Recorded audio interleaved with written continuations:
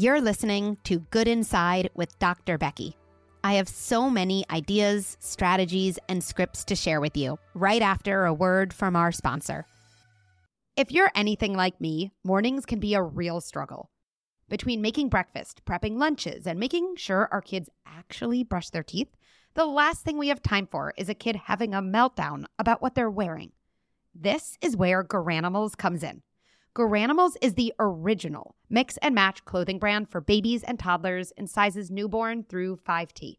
They're easy to pair and fun to wear styles empower kids to dress themselves, boosting their self-confidence and independence. Oh, and making mornings power struggle free for us parents. That is a win-win. You can find all of their fun mix and match styles from their new spring collection in Walmart stores and on walmart.com. So here's to easier mornings, confident kids, and parents reclaiming their sanity. Here's to Garanimals.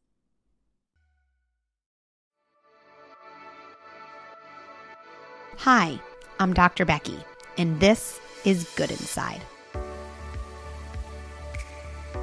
I'm a clinical psychologist and mom of 3 on a mission to rethink the way we raise our children.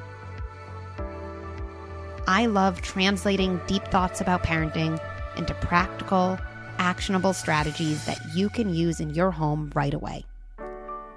One of my core beliefs is that we are all doing the best we can with the resources we have available to us in that moment. So even as we struggle, and even as we are having a hard time on the outside, we remain good inside. Today, we're going to talk about tantrums. I have received so many voice messages from all of you about tantrums, and tantrums are a major topic in my private practice. Tantrums happen to be a major topic in my own house, meaning they happen often. And all of this data tells me that tantrums are really normal. Tantrums are a part of normal, healthy childhood.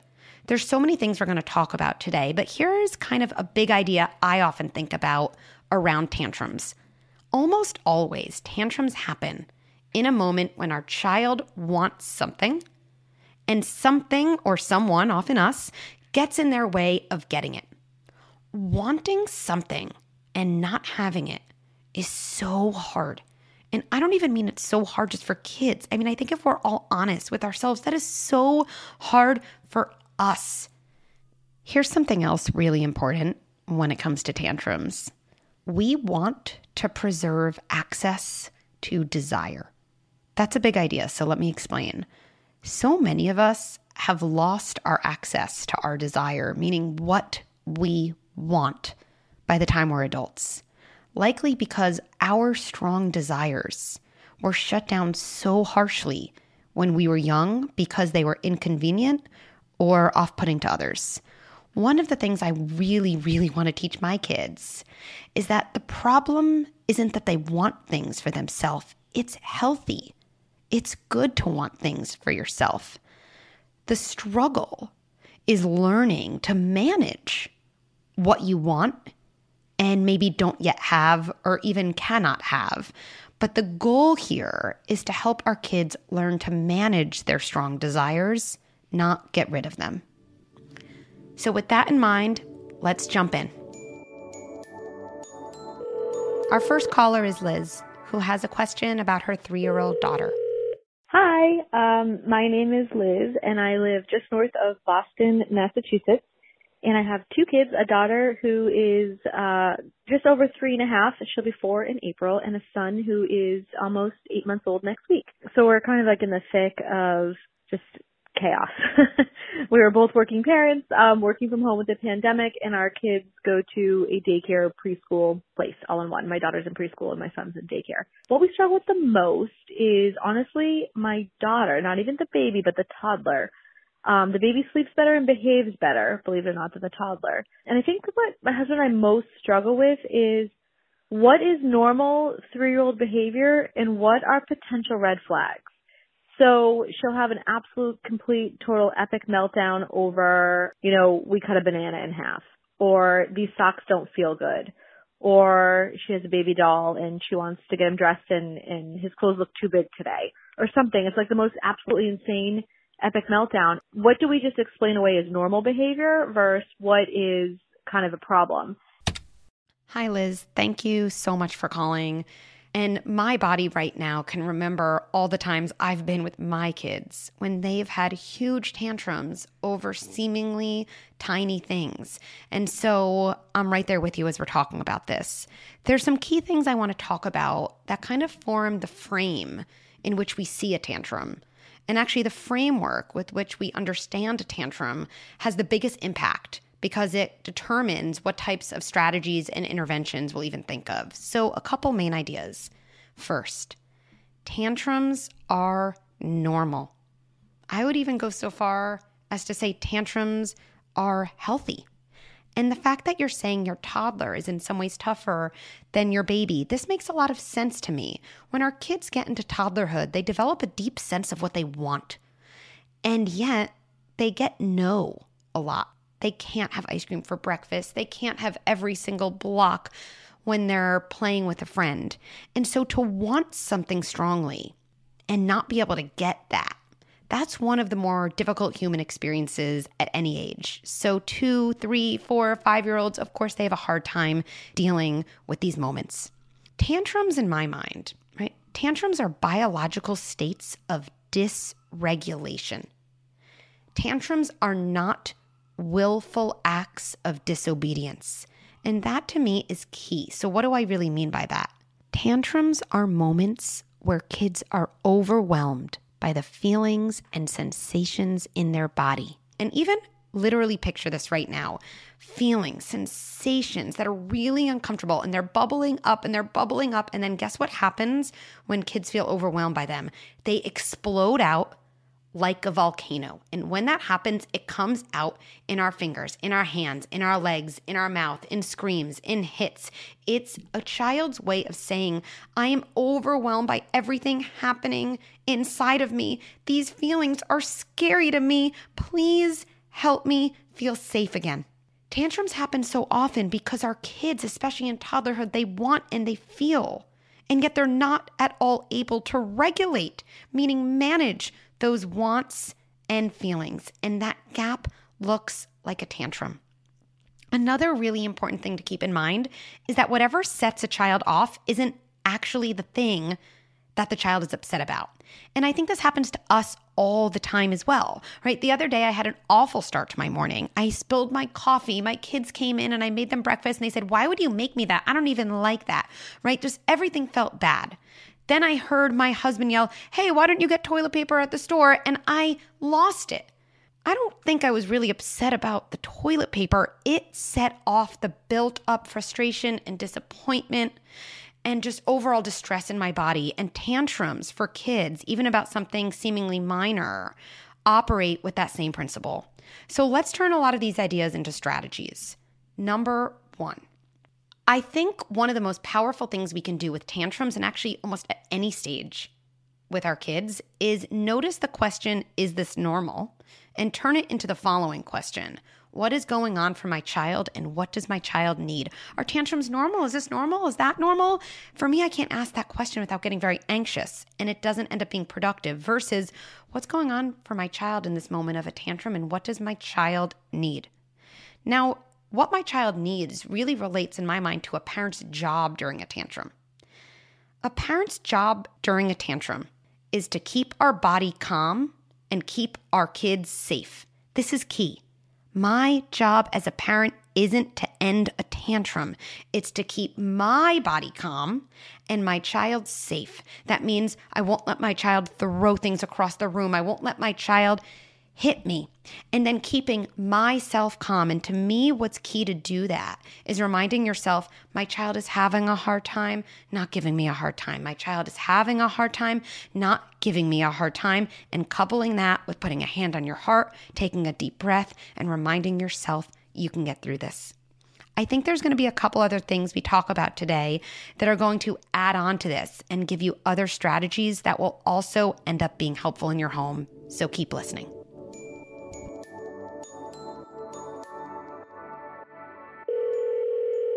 We have a new caller. Let's hear from Susie.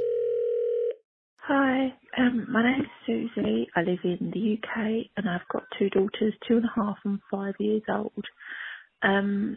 This morning, my youngest woke up around 4:45, said she wanted to potty. She's 2.5. I took her to the bathroom. She wouldn't go on the potty, and then I used the bathroom and she lost it. She got so upset. And I, in turn, was trying to get her to stay quiet because it's 4:45. I don't want to wake up the other child and my husband. And that only made it worse. The more I tried to get her to stay quiet, the louder she got, the louder I got. And no one was happy. I got so frustrated. It was one of those toddler moments where whatever you do, like you pick up the wrong fork or you touch the door. I touched her bedroom door and then she lost it again. Like, what do you do when...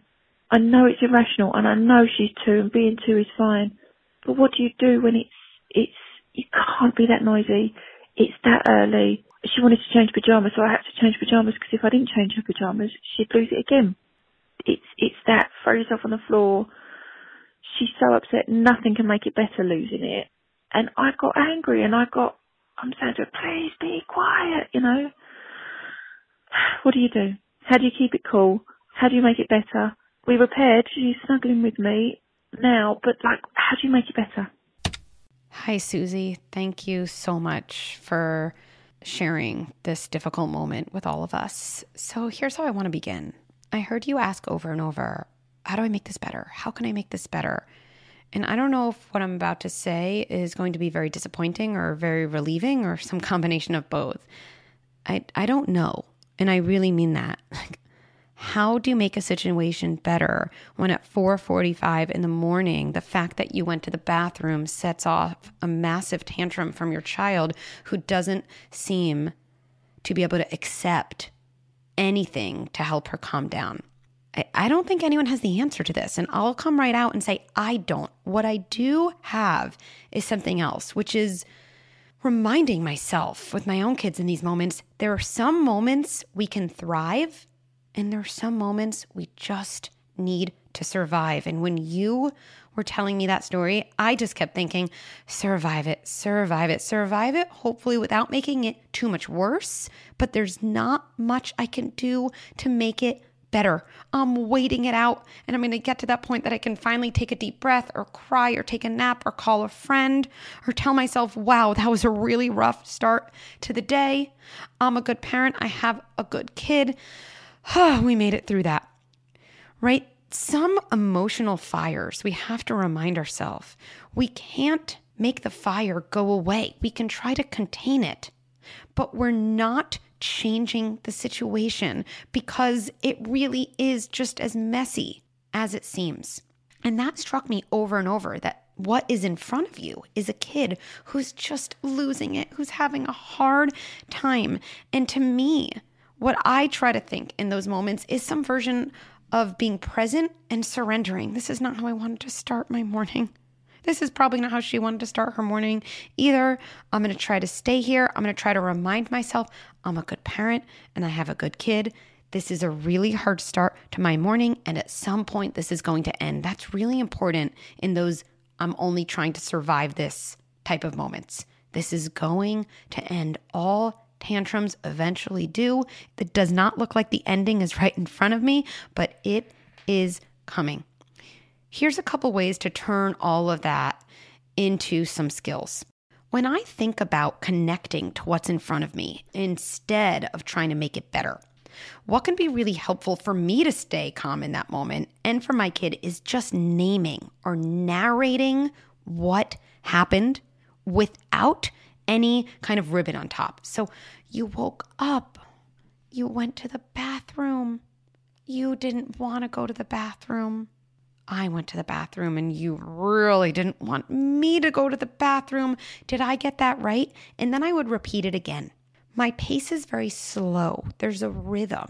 And I'm actually giving myself something to focus on. And I'm a little bit adding some regulation just by forming more coherence in this moment that was totally incoherent. Around that, something I like to say at the end of a kind of narration is, Nothing feels good. Nothing feels as good as you want it to. Again, I'm not changing anything. I'm not making anything better.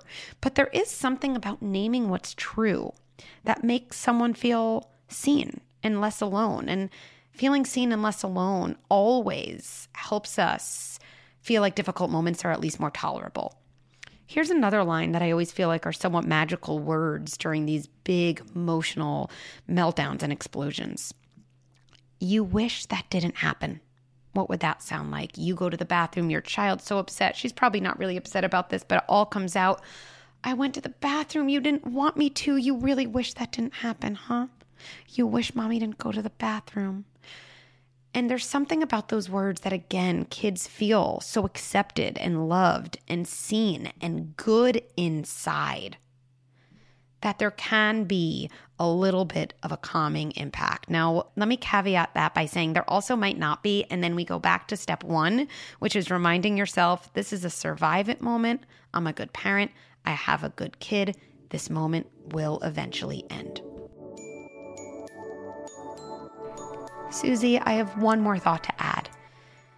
We all lose it on our kids. And I want to be clear that when I say we all, I include myself. I lose it on my kids. Why do we lose it on our kids? Because sometimes our feelings overwhelm us and they come out in a way we don't feel great about. Everyone has moments where we lose it. What can really differentiate us is whether we go back with our child and repair or avoid that. Repair is where it's at. When we repair, when we say something to our child like, hey, you noticed mommy having a hard time before? Mommy has big feelings too, and they came out in the form of a yell. That's not your fault. I am working on managing my big feelings. I'm here and I love you. We teach our kids they don't have to be responsible for managing our feelings. And we also teach them that it's okay to make mistakes and that after we do, we can go back to the people we love and own it and reconnect.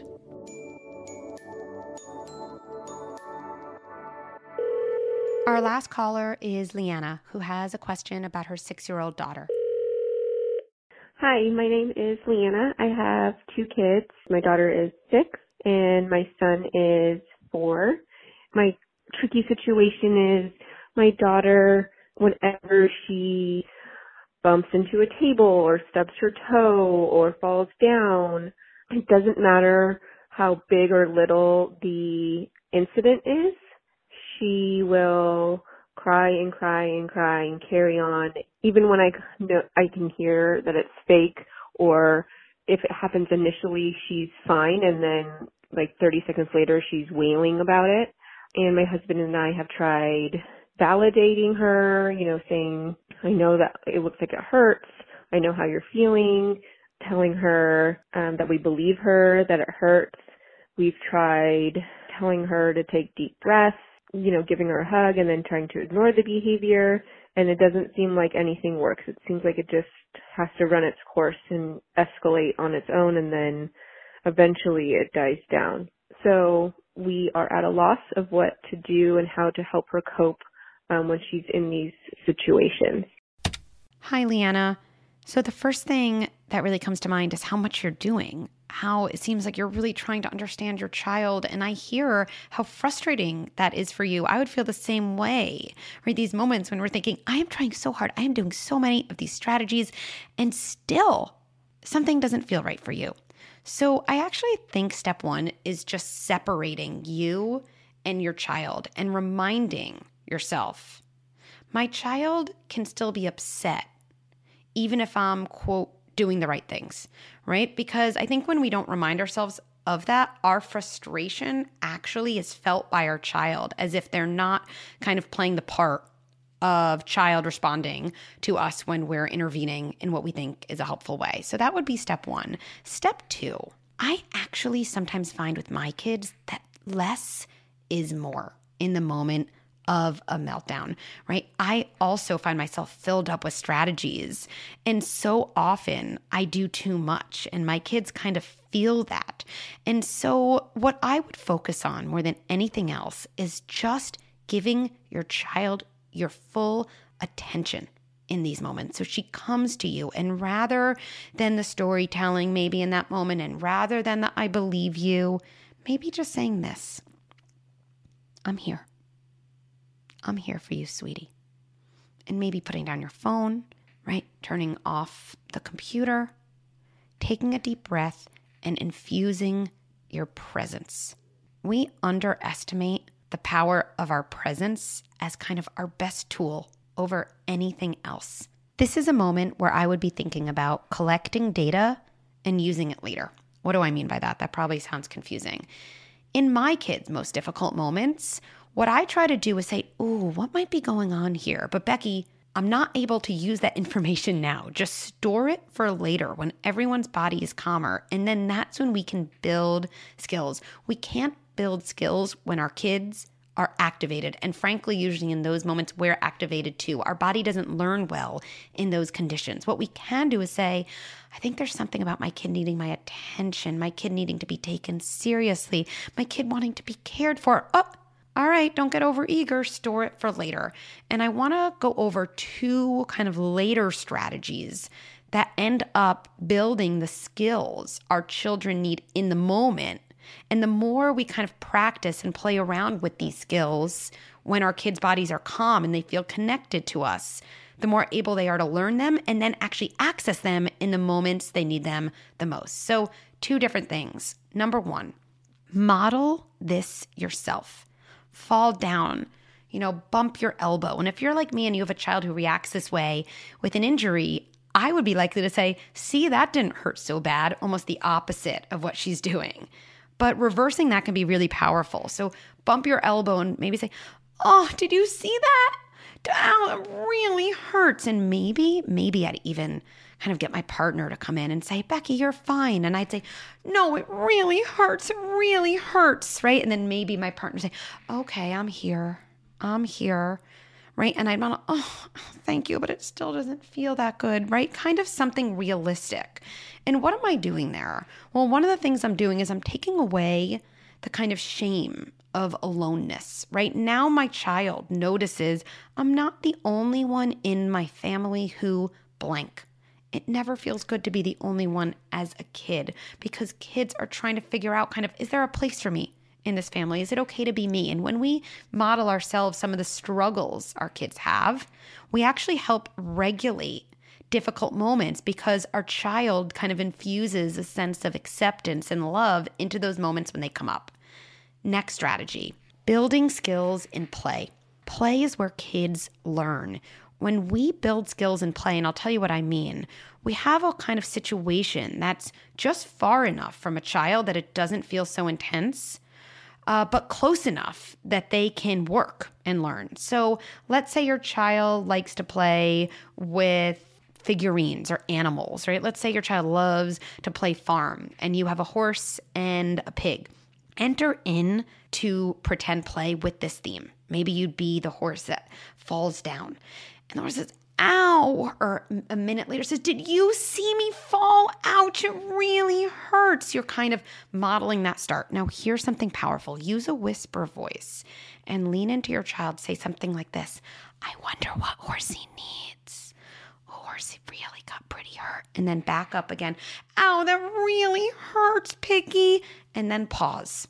You're not looking to solve anything, but what's happening is you're modeling this process in play so your child can get some mastery and even develop her own coping skills because you're doing it in the form of play, not so intensely directed at her. Leanna, let me know what you think and how it goes. Let's tie it all together. Here are 3 major points to keep in mind when it comes to tantrums. First, tantrums are normal, or I would even say tantrums are healthy. We want our kids to want things for themselves, and wanting and not having is really difficult. So it's normal to have a hard time in childhood when these things come up. Number 2, our job is not to end a tantrum. Oh, I always take a deep breath when I say that. That's so relieving. My job is to keep my body calm and keep my child safe.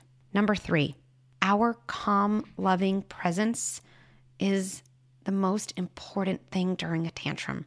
Remind yourself of that. Me just showing up, being there, taking a deep breath. This is going to be critical in helping my child learn to regulate and manage her tough emotions. Tantrums are tough. If you have more questions, I've got you covered. Check out my foundational course, Managing Meltdowns and Building Emotion Regulation. This course will leave you feeling equipped to both manage tantrums when they come and make tantrums less frequent. You can find this course and many others at learning.goodinside.com.